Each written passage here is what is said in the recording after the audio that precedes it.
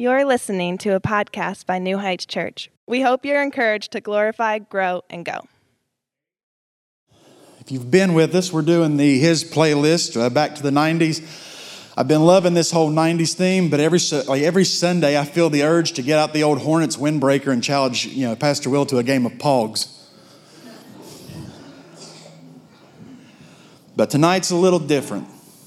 While most of us are making sure that we have everything done and ready for tomorrow, all the food is prepared, or at least ready to be made. All the presents are wrapped, and the stockings are hung by the chimney with care in hopes that St. Nicholas will soon be there.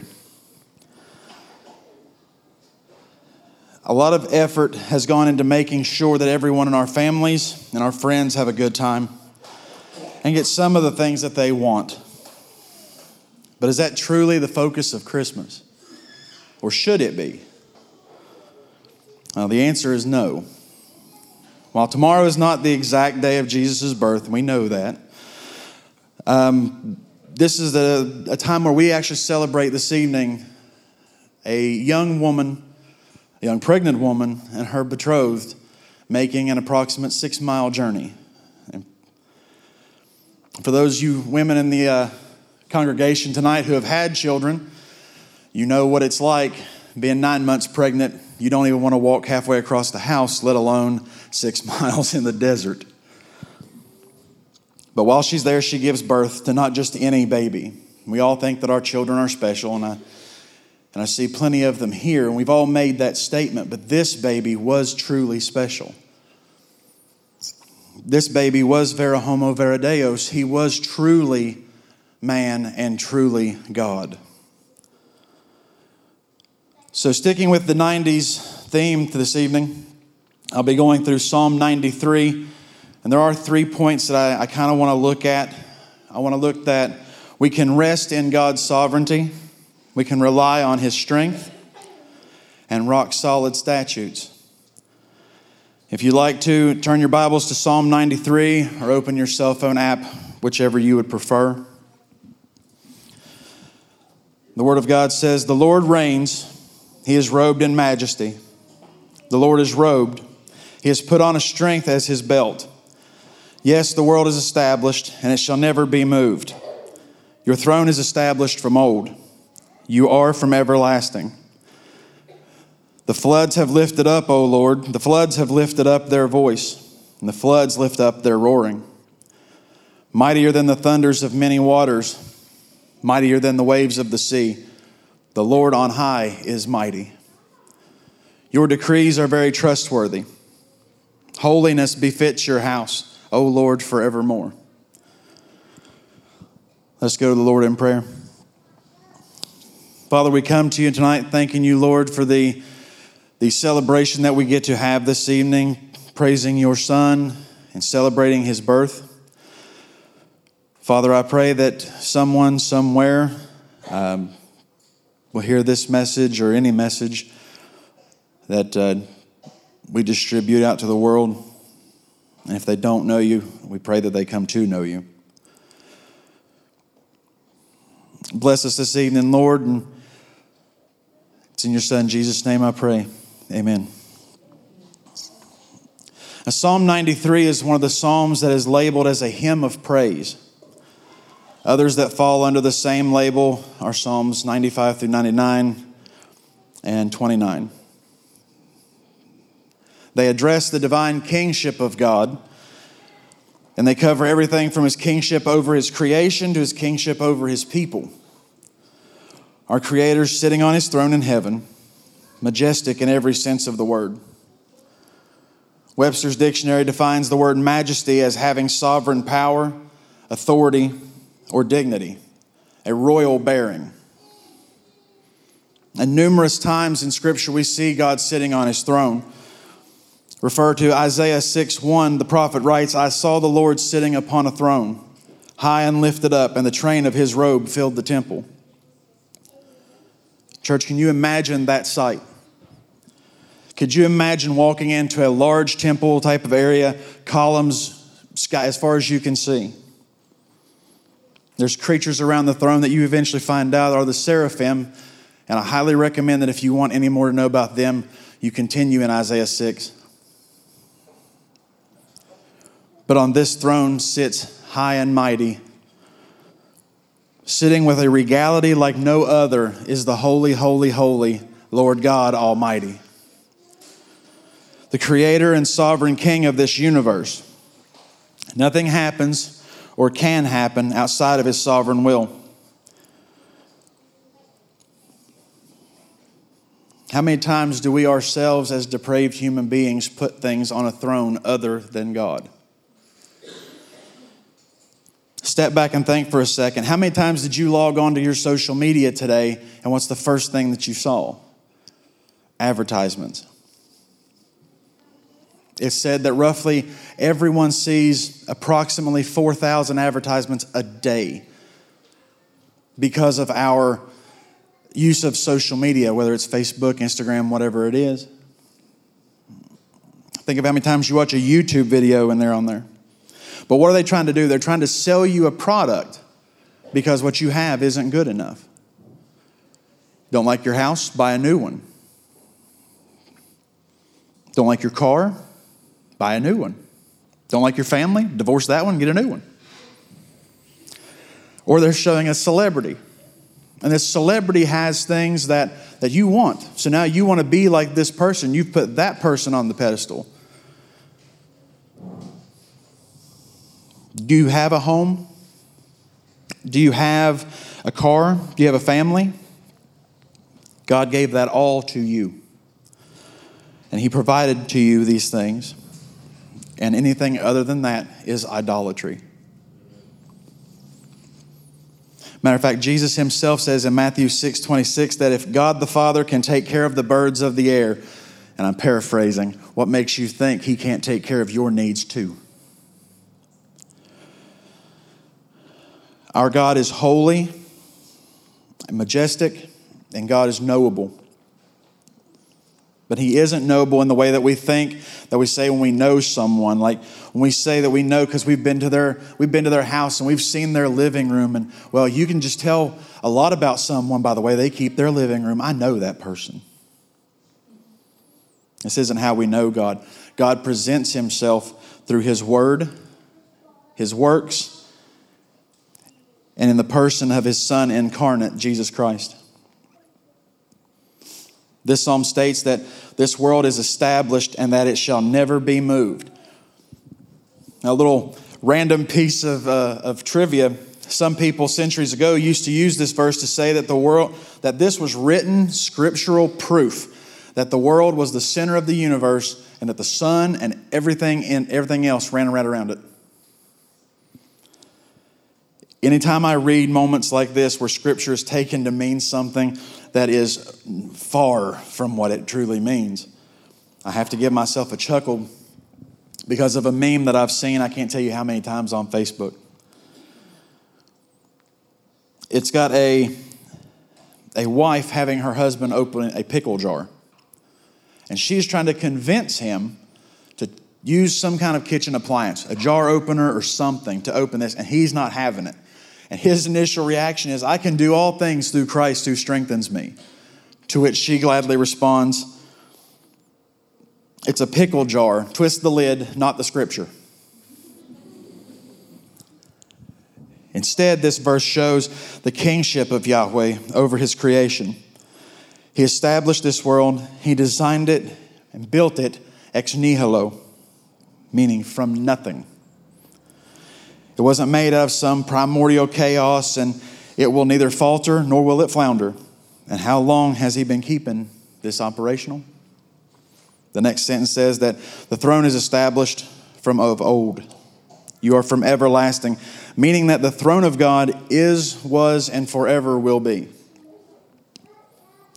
God has occupied His throne from before the foundations of the world, and there's nothing that can ever remove Him from that.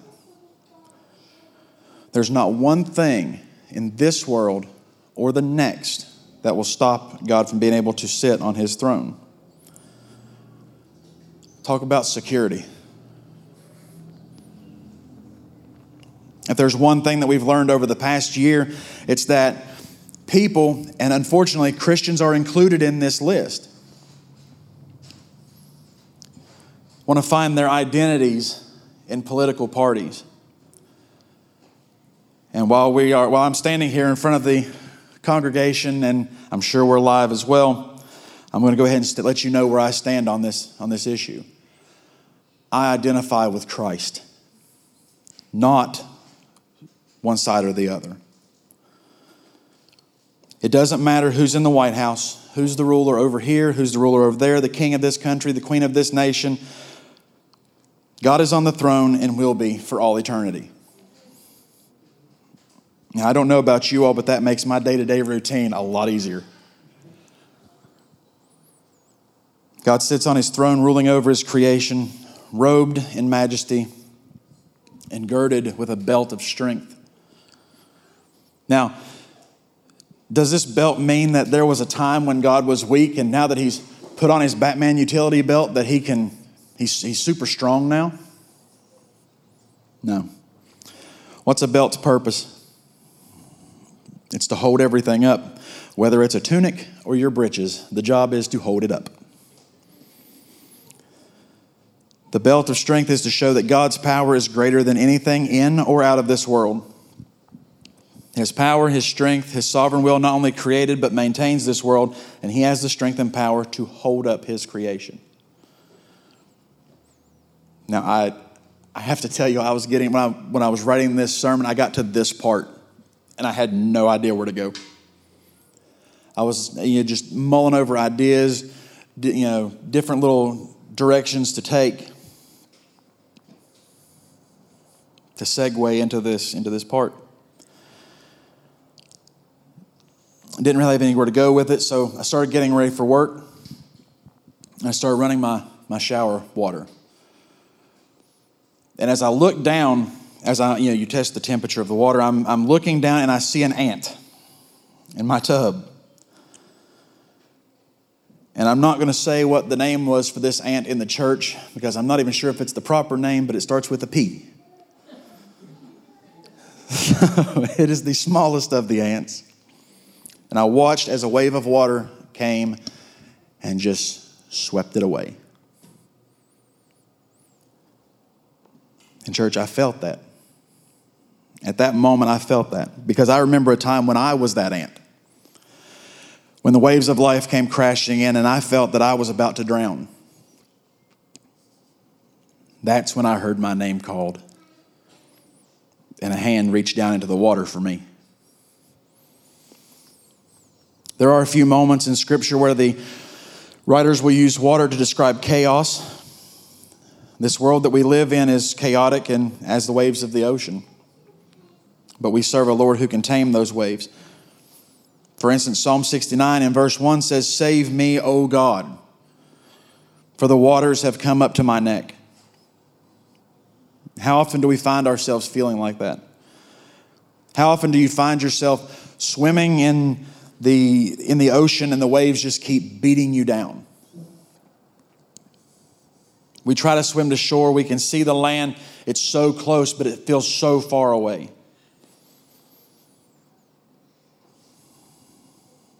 Fortunately for us, we as the body of Christ, we have a raft that we can rely on to get us safely there.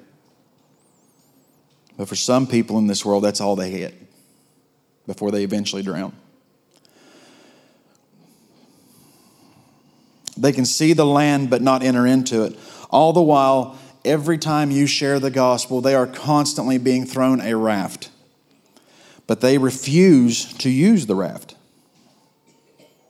Because the raft isn't the color or the shape or even made of the material that they want. They don't realize that it's the one they need. Charles Spurgeon once said, "You will never know God's strength until he has supported you in deep water." Church, our God is stronger than any waves of the ocean, metaphorical or literal. It doesn't matter whether these floods are chaos in life or nations rising against nations or the actual ocean itself. These things are nowhere near being more powerful than God. The oceans are not conceived of themselves. They didn't spring into existence because two random particles randomly clashed together and fused on a random day at a random time. As my daughter Allie likes to say, no ma'am. So sticking with the 90s theme that we've got going on, let's do a little flashback and get a little flashback montage going. Genesis 1 and 2. In the beginning, God created the heavens and the earth. The earth was without form and void, and darkness was over the face of the earth, of the deep. And the Spirit of God was hovering over the face of the waters. In verse 2, we see the creation of the seas. Now, everyone, at least in our part of West Virginia, we all have the favorite vacation spot, Myrtle Beach, or as you Southeast Huntington, however you want to name it. Most of us that are sitting here have had the opportunity to witness the waves, have witnessed the horizon, have witnessed everything that the beach has to offer. And it truly is awe-inspiring. You can sit and think about the creatures, big and small, that live in the waters. I will never forget my first trip to Myrtle Beach. We go to Garden City, a little south.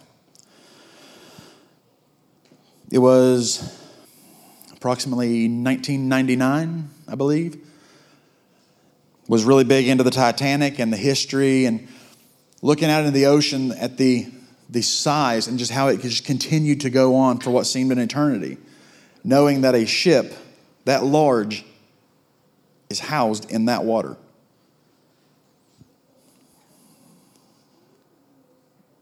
For teenage me, it was staggering. Just to hit you with a few numbers, the Titanic was 882 feet, 8 inches long. Its gross tonnage was over 46,000 tons, and it was 175 feet tall from the keel to the top of the funnels. It was held together by 3 million rivets. A massive ship for its time period. But the seas gobbled it up faster than a kid trying to eat breakfast before they missed the bus. All it took was one hole in the ship's hull, and over 1,500 people lost their lives. We can look at another disaster regarding water. We all remember Hurricane Katrina. It tore up everything in its path, and it wasn't the wind that did most of the damage. It was the water. The waters started to rise, and they kept rising until everything was demolished. The point of this is that you cannot stop running water.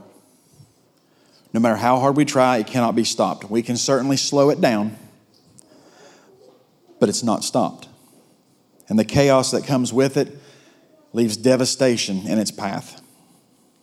People lose homes, businesses, pets, and even family members. We even have flooding issues here at times. We know what it can do firsthand. But even in all of that, there is just a shred of comfort. The Lord is ruler over the seas, rivers, lakes, ponds, and creeks. Or creeks, depending on where you're from. And all water bows to him and his will. And he can stop it from running. Our God is stronger than any body of water. And no matter the case, whether it's the waves of life or the literal waves of the ocean, and there are even some passages of Scripture, again, that refer to it as nations rising against nations. No matter the case, the Lord sits on his throne on high and will never be made subject to the power of the waves. They are subject to him. We serve a mighty king, and we rely on his strength, not our own. If we try, we fail. We rely on his strength, his power, his sovereignty, and we rely on his word. Verse 5 says, your decrees are very trustworthy. God promises numerous things throughout Scripture, and I'd like to do just a brief flyby of some of the previous promises. Let's start at the beginning. Genesis, God promises Adam and Eve that if they eat of the tree of the knowledge of good and evil, that they will die. We all know the falling of man account and what happens. Eve eats of the fruit, passes it to Adam, who could have stopped this whole entire thing before it even started.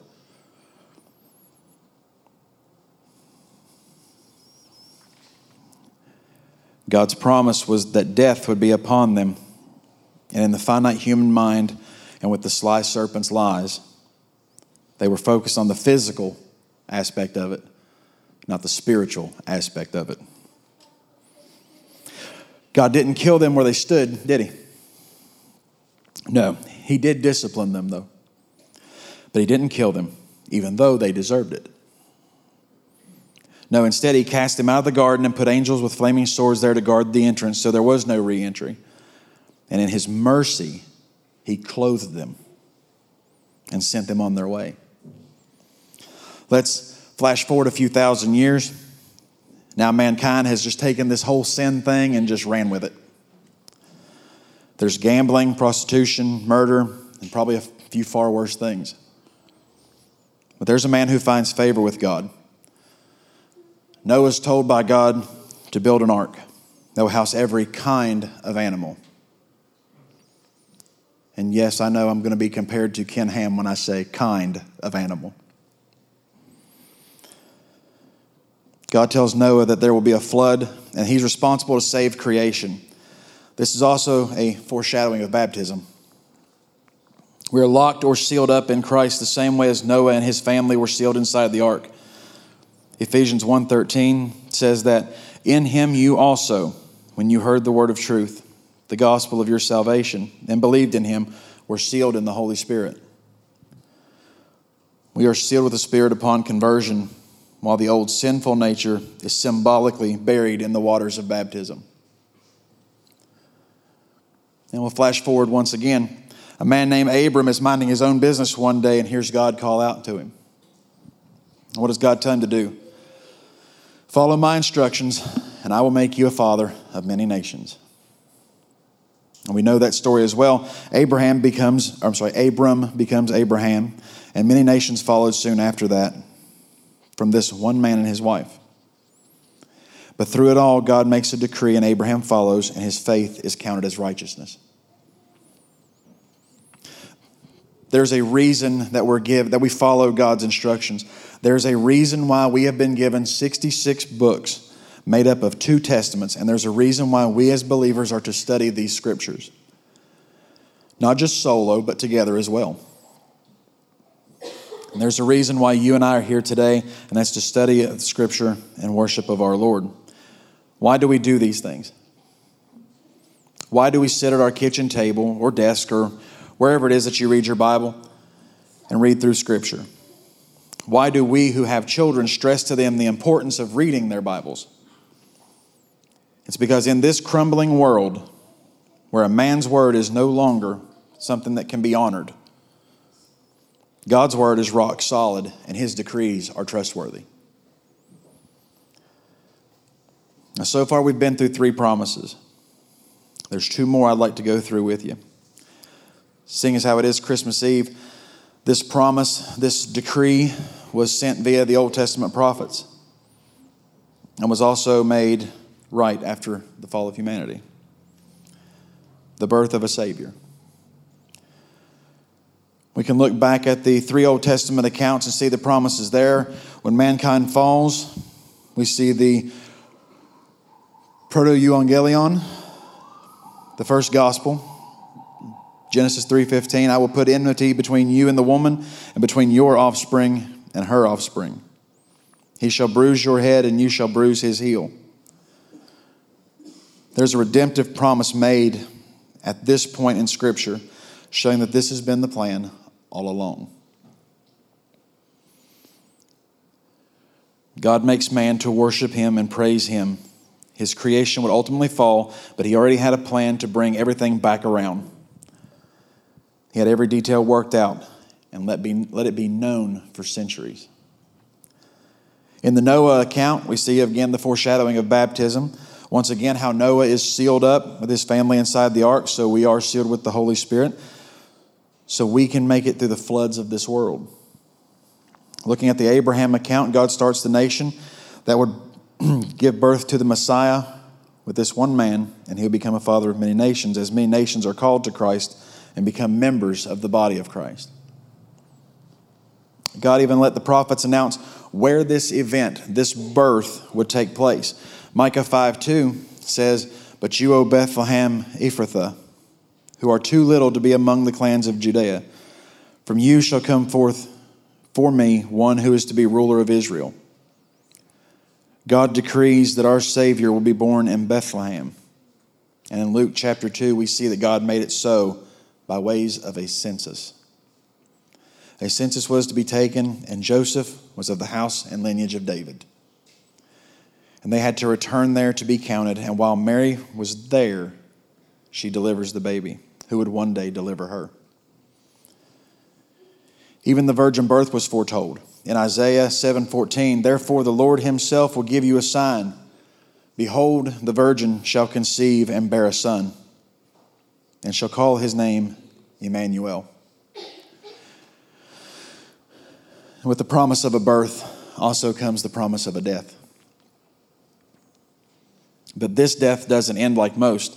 This death, while extremely brutal, has a majestic ending. Jesus' death on the cross was prophesied as well in Isaiah 53:5. "But he was pierced for our transgressions. He was crushed for our iniquities. Upon him was the chastisement that brought us peace, and with his wounds we are healed." Jesus came to live a perfect life, preaching the message of God wherever he went, to be the perfect Lamb of God and to die a criminal's death so that you and I shall inherit eternal life.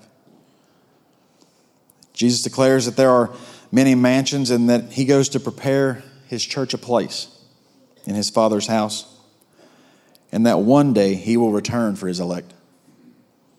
And we will dwell with God forever. God makes promises and he keeps them. And we must continue to remind ourselves that every day. And part 2 of this final verse in Psalms 93, in closing, says that holiness befits your house, O Lord, forevermore. The word befit means to be appropriate for, or to suit. So holiness suits your house, O Lord, forevermore. It's a bit of a weighty statement, don't you think? Because as a person, as Pastor Will says, we are all jacked up sinners. Me, myself, I have broken a few of the commandments, except for lying.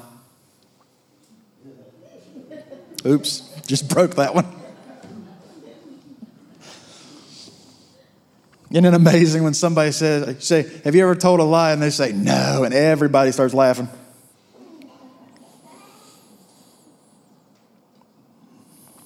I've not always been the best person that I can or could be. Being sinful by nature means that we cannot stand before a righteous God, covered in our iniquities. We won't even get through the front door, let alone to the throne room. But when you put your faith in Christ, his righteousness is imputed to you, meaning that all charges of sins that you are up against in the court of God are dropped. And beloved, that means that we will be able to dwell in the house of God for all eternity. If he's kept all of his promises. Now I want you to think about this one. As you go home, you're either wrapping or unwrapping gifts or whatever you're doing, think about this. If God has kept every promise that he's ever made, whether it be through a prophecy, whether it be through the lips of Christ himself, he's kept every promise. Why would his return be any different?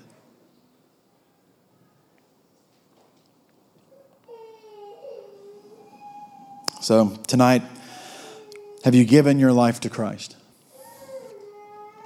Have you been having this gut feeling, so to speak, that you know this is true and you know that you need Christ in your life? And I urge you, as they say in the old country churches, to get right with the Lord. Lay everything at the foot of the cross. Repent of your sins and follow Him. Just like the old hymn says, Jesus paid it all to Him I owe. Sin had left a crimson stain. He washed it white as snow. And if there's anyone here who would love to know more about the gospel, I'm pretty sure one of our pastors, and I know myself, would love to talk to you. Please find one of us after the service and feel free to talk our ear off. We hope you enjoyed the podcast. To learn more about New Heights Church or a relationship with Christ, please visit our website at www.newheightswv.com.